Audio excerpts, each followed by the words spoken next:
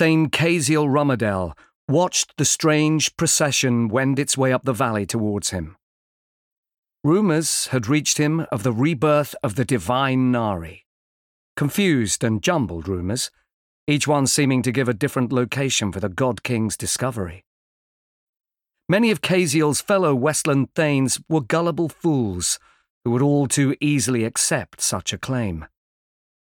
So far as Casiel was concerned, the rightful monarch of Nerida was the one sitting on the Sun Throne in Idramar. It was inconceivable that Natan III's divine ancestor could have been reborn without the current God King knowing of it. "There are more of them than we were led to believe, Lord," Sar Dismond said from beside him.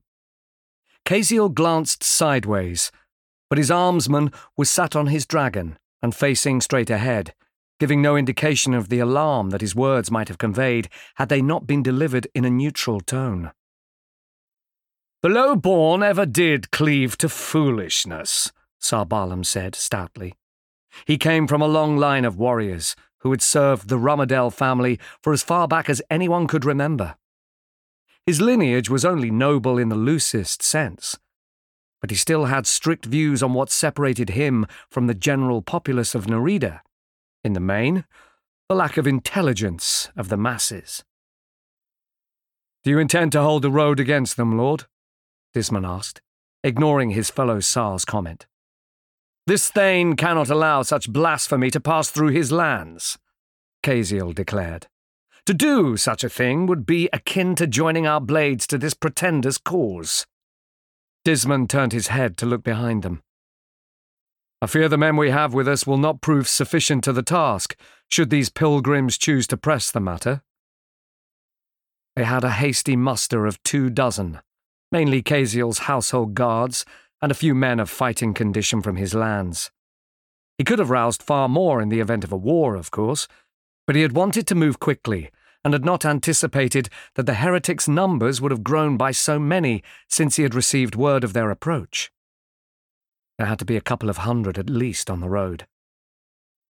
"There are the 3 of us, all mounted on dragons, and 24 well-equipped soldiers," Casiel said calmly.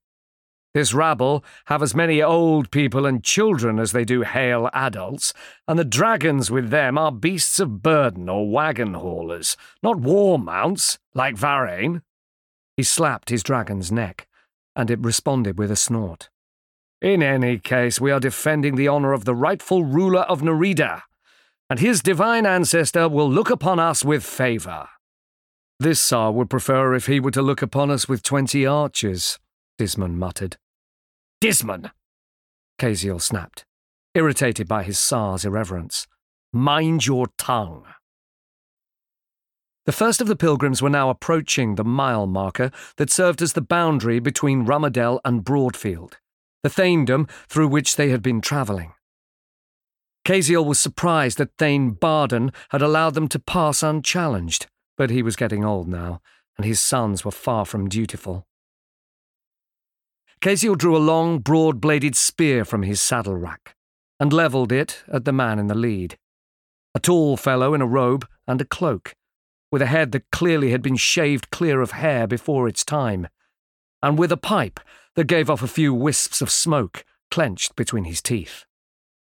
"Halt!" The man walked on for a few more steps before deigning to oblige, coming to rest with his feet apart some 10 yards away.